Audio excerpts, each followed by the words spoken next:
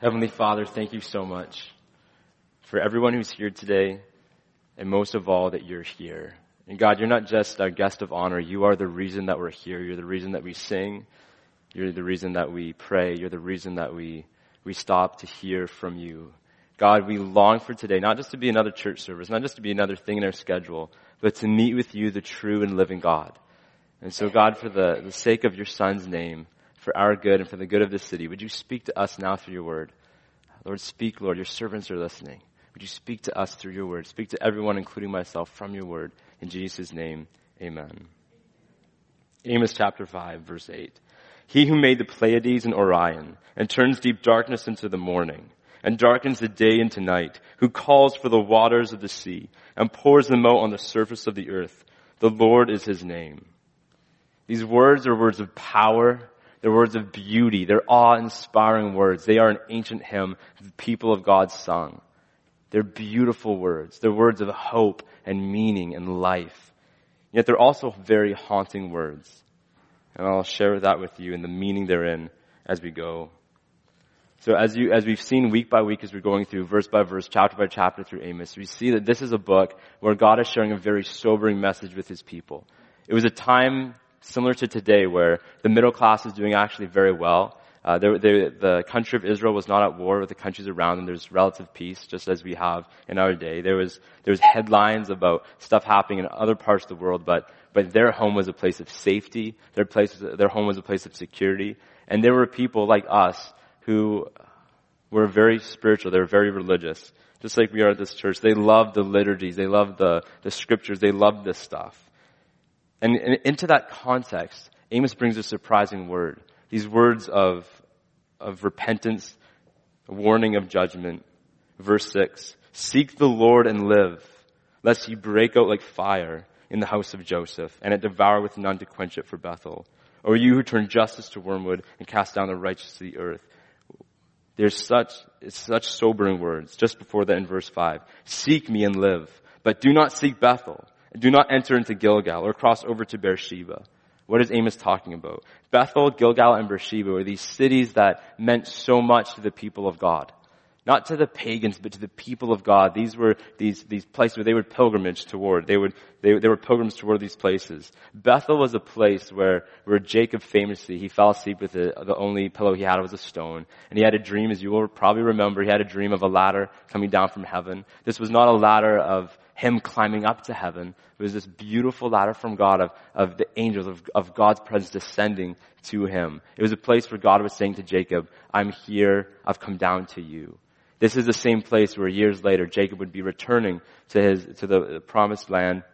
He's returning there and he encounters God, and God gives Jacob the name Israel. And so for the northern kingdom of Israel, who Amos is speaking to, this is a place of their identity. This is a place where God has named them.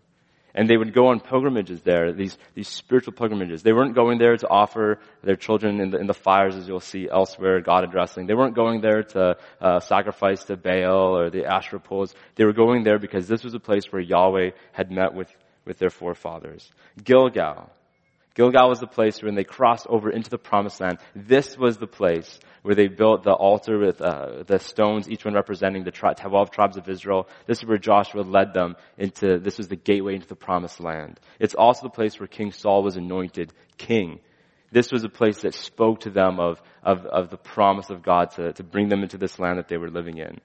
And so then in the following verses where he says, for Gilgal, verse 5, for Gilgal shall surely go into exile. Everything was good. They were not at war. They were not under threat. And God is saying, stop going to this place, Gilgal. I'm actually going to bring it into exile. And then Beersheba, of all of them, this was the most holy place. Beersheba was the place where Abraham, standing there, the pagan king prophesies over him, saying, surely God is with you. This is the same place where Isaac, up until this point of Isaac's life, Abraham's son, God was Abraham, his father's God. But it is in Beersheba where God comes to Isaac in a dream and says, I am your God. And from that point forward, he is the God of Abraham and he is the God of Isaac. He is your God and he is there with him. And this is also the place where Jacob, and they're coming years toward the end of Jacob's life, he's going toward Egypt. He's leaving the promised land. There's an anxiety in that. And he comes to Beersheba, and this is where God comes to him and says, he's going to bless and prosper them in Egypt. Do not fear, he will bring them back. And he says the same words, I am your God. And so Beersheba was this place where it stood for the people of God as a reminder that God is not just the God up in the heavens, but that he is there, here with us, that he is our God. And so the people would go on these pilgrimages there. These were people, they weren't the ones flipping about religion. These weren't the ones like, whatever. These were the ones who actually took their religion seriously. They loved their religion. And as they would go, they would sing hymns up on their way to these sacred places. And the words we have before us that I started with, this is actually, it seems, this is one of the hymns they would sing on their way up. He who made the Pleiades and Orion. Sorry, I can't sing it for you. I don't know the tune. He who made the Pleiades and Orion and turns deep darkness into the morning and darkens the day into night, who calls for the waters of the sea and pours them out on the surface of the earth. The Lord is his name, who makes destruction flash forth against the strong so that destruction comes upon the fortress. These are powerful, awe-inspiring, beautiful words. And they're meant here from God through Amos as a reminder of how far these people are from God. These beautiful words are haunting words because they're placed right in between God rebuking the people for how far they are from him. Their lips, they honor God with their lips, with their words, but their hearts are far from God. So just before verse 8, just before this hymn is placed in there, we see, O you who turn justice to wormwood and cast unrighteousness to the earth. And just after the hymn, it concludes, they hate him who reproves in the gate, and they abhor him who speaks the truth. It talks about them trampling on the poor, on them loving what God hates, on them hating what God loves, on the corruption and injustice. Their actions and their hearts, their lives are far from God. So in between all of that, just right inserted is this hymn. And it wasn't a hymn that Amos wrote. It wasn't a hymn that God was prophesying to his people. Rather, it was God reminding them of the very words that they are singing. And so from all that we can tell in reading this hymn, these beautiful, powerful words, hauntingly are actually said by Amos almost sarcastically. In the midst of him saying, you are a people of injustice. You are far from God as they're pilgriming down, on their pilgrimage up to Beersheba. And in the midst of saying all this stuff, and then he just inserts, he who made the Pleiades and Orion and turns deep darkness into the morning and darkens the day into night. He's saying, these are the things you say. And what is it, the things that they're singing? These are all words, these are all images of God being the God that transforms.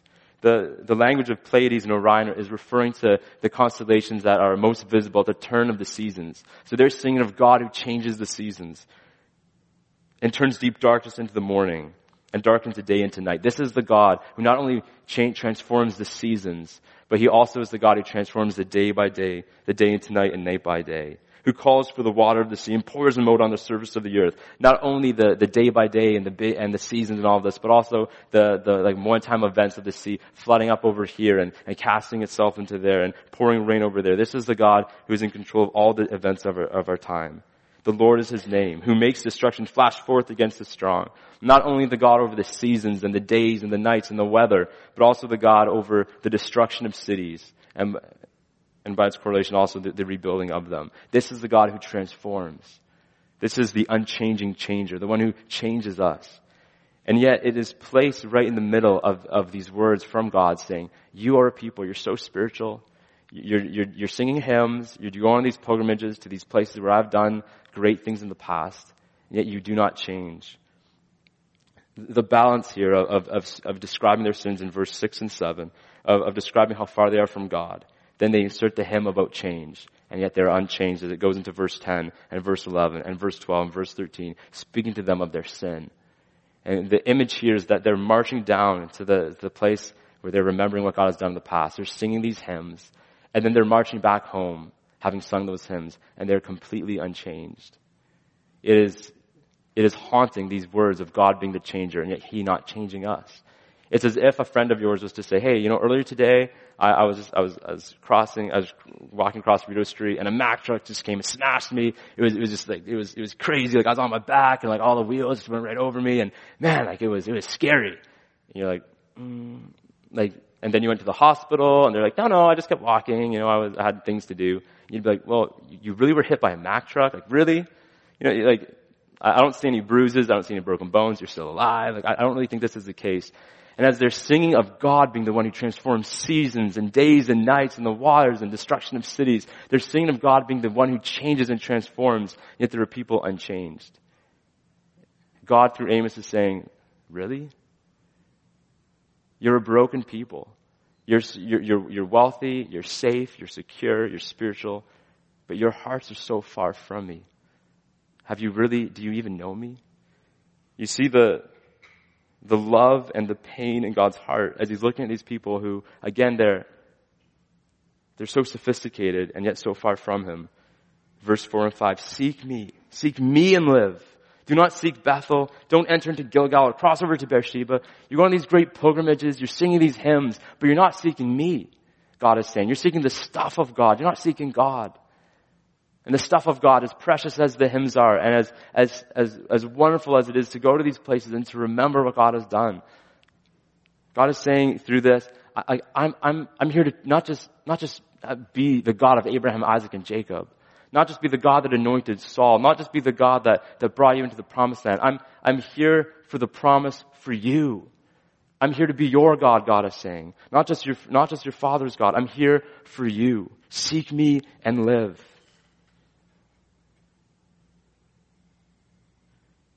It's easy for us to see the reality of injustice and the trampling of the poor. And because these are a people in the past, it's easy for us to see them as some primitive people, some barbaric people. But these are the people of God.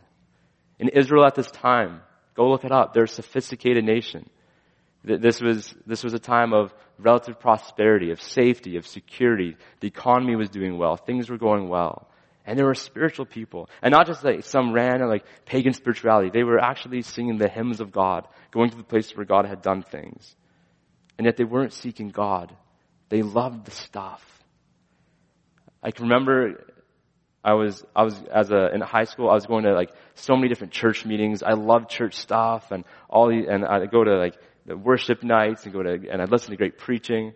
But there was a moment where it began to hit me that I loved the stuff of God, but I didn't actually love God. And I'd see it in the jokes that I would tell and the things that I would laugh at and in my behavior toward my fellow man or woman. Like I was a church guy, but I wasn't really a godly man. I loved the stuff of God, but I didn't actually know God. Just earlier this week on Thursday, I was driving up to Camp Iowa and there was a young man on the side of the road hitchhiking. So I stopped, he jumped in, and within like 30 seconds we started talking about God. I'm not even sure how it came up, but we're talking about some stuff. And he was saying, he's 14 years old. And he's like, man, I don't get atheists and agnostics. I just don't get it. Like, how can they not believe in God? Like, just look around us. It's beautiful out there near Camp Iowa. You got just lakes and trees. And he's just like, look at this. Clearly God exists. And I love church. As we're chatting a bit, and I said, okay, you love church. You believe in God. Would you say that you know God? He's like, I don't understand. I don't get God. For me, I just love the church, like the vibe I get in church. It's like, it's where I feel so alive there. I love church. He's like, and as we chat a bit more, he's like, I don't know God. I don't pray to him. I don't interact, I don't know him, but I know I love church. And that I saw myself in him as a teenager. I saw myself, and I would have been one of the guys, like some of you are, that you're the one who, all the parents want their kids to be you because you're not swearing. And if you laugh at inappropriate jokes, it's quiet enough that nobody realizes that you think it's funny. And like, you're not, I found I loved what God hated and I hated what God loved. And I came across Amos chapter 5 as a teenager, and God is saying, hate evil, love good, establish justice. And so there, far from God, I just started saying, God, help me to hate what you hate and love what you love. My heart is far from you. My heart is far from you. I remember being, some of you know Dominion Chalmers, just a few blocks away. I remember being there at a worship service and everyone just worshiping God, and it hit me. I love the stuff of God. I love the songs. I love when the bass drum is just going boom, boom, and you just feel your hair stand up on end. You're like, ah. But it wasn't actually God that I loved. I remember just getting on my knees and just saying, God, you're too precious to be my parents' God. God, I know my parents know you. And I've heard amazing sermons of these men that know you. Just on my knees saying, God, I need to know you. I know about you. I need to know you. I need to know you. And I got up from my knees that day and nothing had changed. Didn't seem like God had heard me. I just remember getting the next day in my room, just on my knees, God, I need to know you. I need to know you. I love the stuff of God. I love church. I love the conferences. I love all that stuff. But I don't know you. I know my heart is far from you. I know where no one else sees it. I love what you hate. I hate what you love. You have my words, but you don't have my heart. I give you my time, but I haven't given you my life. And I would pray. Would God not answer the prayer of a young man just saying, God, hear me? But he didn't. And so I continued day after day. God, I remember being grade 12, still, like it was, I think a year later, I'm in the library at school. I had friends outside, they're doing their thing, and I just would open up to Psalm 25 and just cry out to God. Just say, God, I need to know you. I believed in God. But my parents, they knew God. And my pastors, they talked about him. I had friends. God, I need to know you. And I can look at my life and see life unchanged. God, you are the unchanging changer. You're the one that transforms not only seasons, you transform hearts. Transform my heart. I didn't get why he wasn't answering me. Then I reread Amos 5. Seek me and live. See, God is so much more than, he's so, like he loves you and he loves me so much. He doesn't just want us ever to be people who simply give him our words, who just love the liturgy, or who people who are simply living like polite or even very kind and compassionate lives. That's all good stuff. That's all very good stuff. But what he wants more than anything is our very self. And he wants us not just to seek him for a life that's changed. He wants us to seek him. And so Bethel, Gilgal, and Beersheba were very good things. And God was saying, seek me. Don't seek Church of the Messiah. Don't seek that. Don't go out searching. Oh, you just want to get that incredible worship experience. You want to get the feels. God's saying, no, seek me. Seek me. Know me. And in God not coming through for me right away and him not answering that prayer right away, he was allowing me to be able to be one who sought after him and sought and sought. And at first, really, I think I was seeking him more for his stuff. But over time, I began to seek him. And somewhere along the way, he came through. He will be faithful. He is faithful. And he delights to answer that prayer. And now to stand here, not just as your pastor, but as your brother in Christ, and to say, I know God. That doesn't matter what happens, what trauma stuff has been thrown at me. There's a joy that I have that's unshakable. There's a peace that I have that doesn't matter what is going on, that there's still a peace. Not just the absence of pain or anything, a peace even in the midst of pain. But more than anything, it's not the joy that I love or the peace that I love or the purpose God has given me. It's himself he's given me. As some of you know Jason Byers, pastor at Celebration Church, and I love his refrain, the giver is the gift. The giver is the gift. The greatest gift we have from God isn't the peace or the joy or the meaning or our friends or our family or community or any of the great things of God. The greatest gift we have is the giver himself. He has given us himself. And that's what Bethel and Gilgal and Beersheba had been all about. Bethel, the place where God provided a ladder, not for Jacob to try to climb up to God, but where God had climbed down to him. And this is what separates Christianity and the gospel. This is what separates the true and living God from all other religions and spiritualities. Every other religion and spirituality is about climbing away to God. In Hinduism, Buddhism, if you can just learn to think right, if you can just learn to detach yourself rightly, you'll be able to enter into nirvana. In Judaism, my family background, 613 laws. If you do those mitzvahs, if you do enough of them, you're going to make it. You're going to make it to heaven. In Islam, there's 5 pillars. And your obedience to those 5 pillars, which are all, they're very precious things, caring for the poor, they're good stuff. But it's by you doing those things that you're going to help the balance of your life, the good things, outweigh the bad, and you get to heaven. And every type is climbing to heaven. And if anyone here is an atheist, agnostic, I want to say welcome. I'm glad you're here. But your life is also a reflection of that same climbing of the ladder, where it's not through these spiritual, metaphysical stuff, but by getting enough success, by earning enough, by achieving enough, by establishing yourself enough. You're climbing your way to meaning and to significance, to your heaven. But the reality that you know is that it doesn't work. The rungs of the ladder just seem to break every time. We can't do it. We can't climb up. We'll never achieve enough. We'll never be enough. And so the ladder at Beersheba, or Bethel, was the ladder of God coming down to us. What separates Christianity from all other religions and spiritualities of the earth. There's nothing else like it, where God himself climbs down to us. where all of us realize that that balance is always going to be skewed against us. That we've never able to do enough good to outweigh the bad, and the anxiety of all of that balance, that Jesus, that his scale was fully tipped to the good. That he was the one that it speaks of calling them to justice and to mercy, to love what God loves and hate what God hates, and to do good. Jesus was the one that did that completely. The balance complete in his weight in his favor.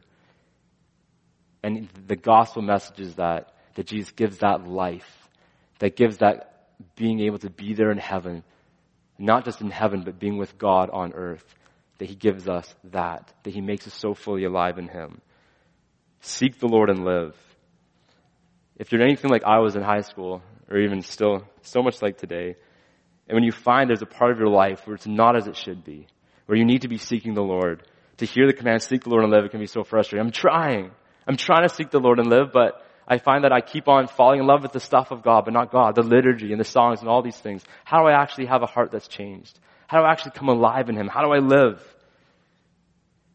But the commands of God themselves are power. When God said, let there be light, it's not like the earth was like, oh, snap, I gotta be light now, and turned itself on. No, the very word of God, the very command of God, let there be light, is also the creative power of God. The light received power to shine.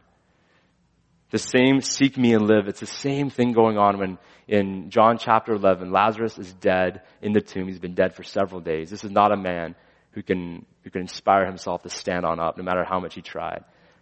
This is a man who's dead in grave clothes. And Jesus comes and says two words. Come out. And the dead man comes out of the tomb. He comes alive. There's nothing Lazarus could do to make himself see God and live. But in the very call from God, he comes alive and he comes out.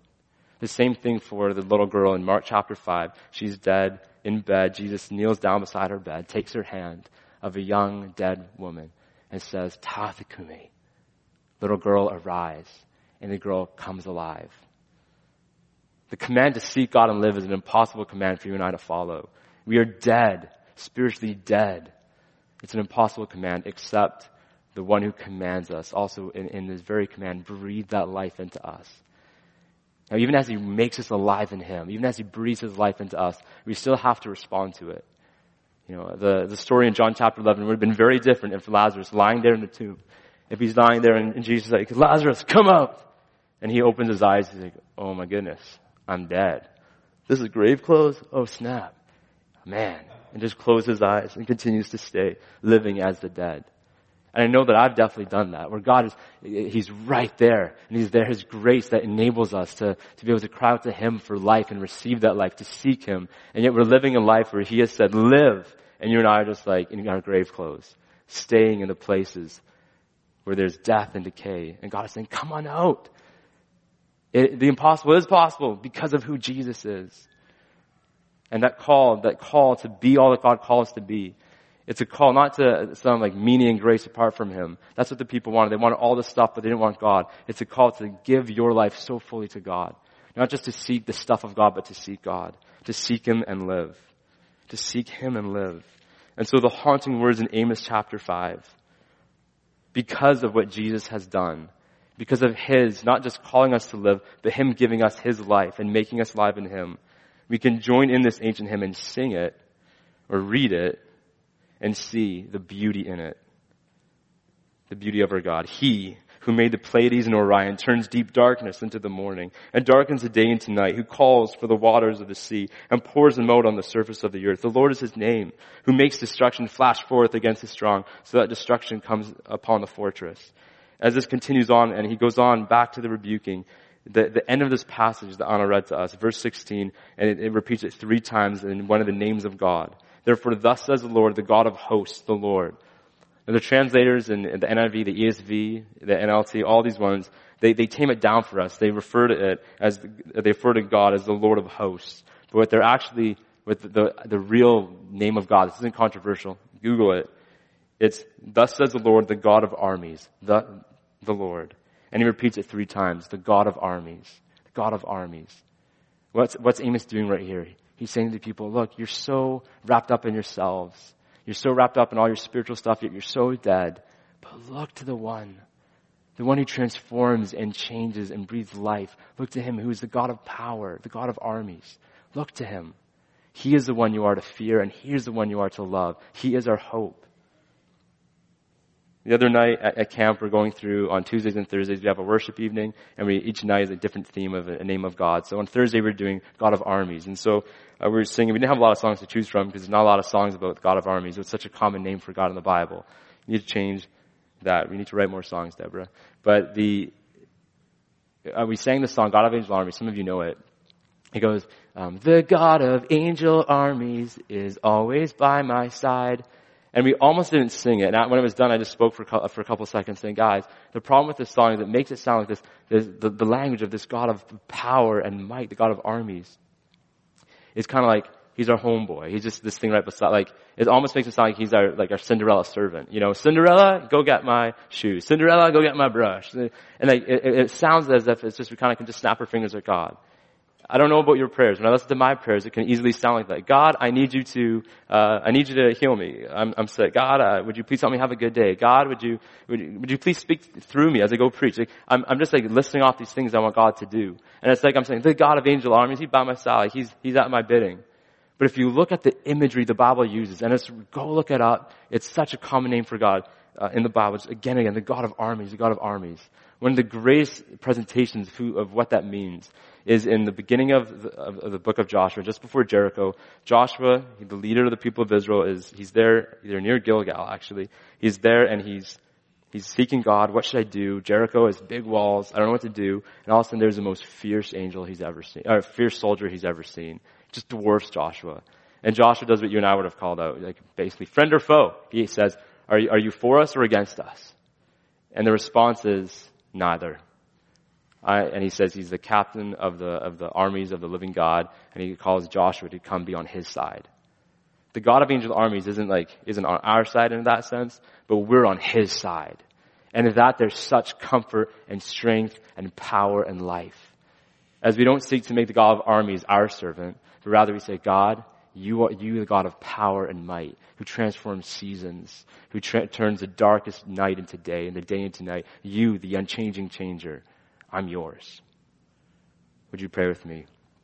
God, Lord, we confess that it's so easy for us to enjoy church and do all this spiritual activity, to sing the songs even with passion, to be moved by the liturgy, maybe even convicted by a sermon, but for us to just let our seeking of you end there, seeking the stuff of God, but not you yourself.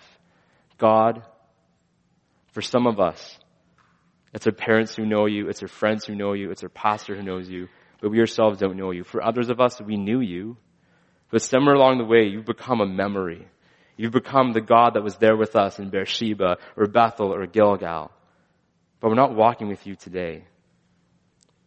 Lord, would you help us to hear your voice afresh saying, seek me and live.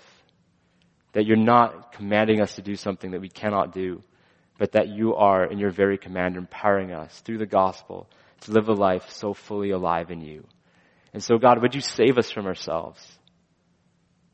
Would you save us from trying to make you our servant? Lord, we want to be on your side.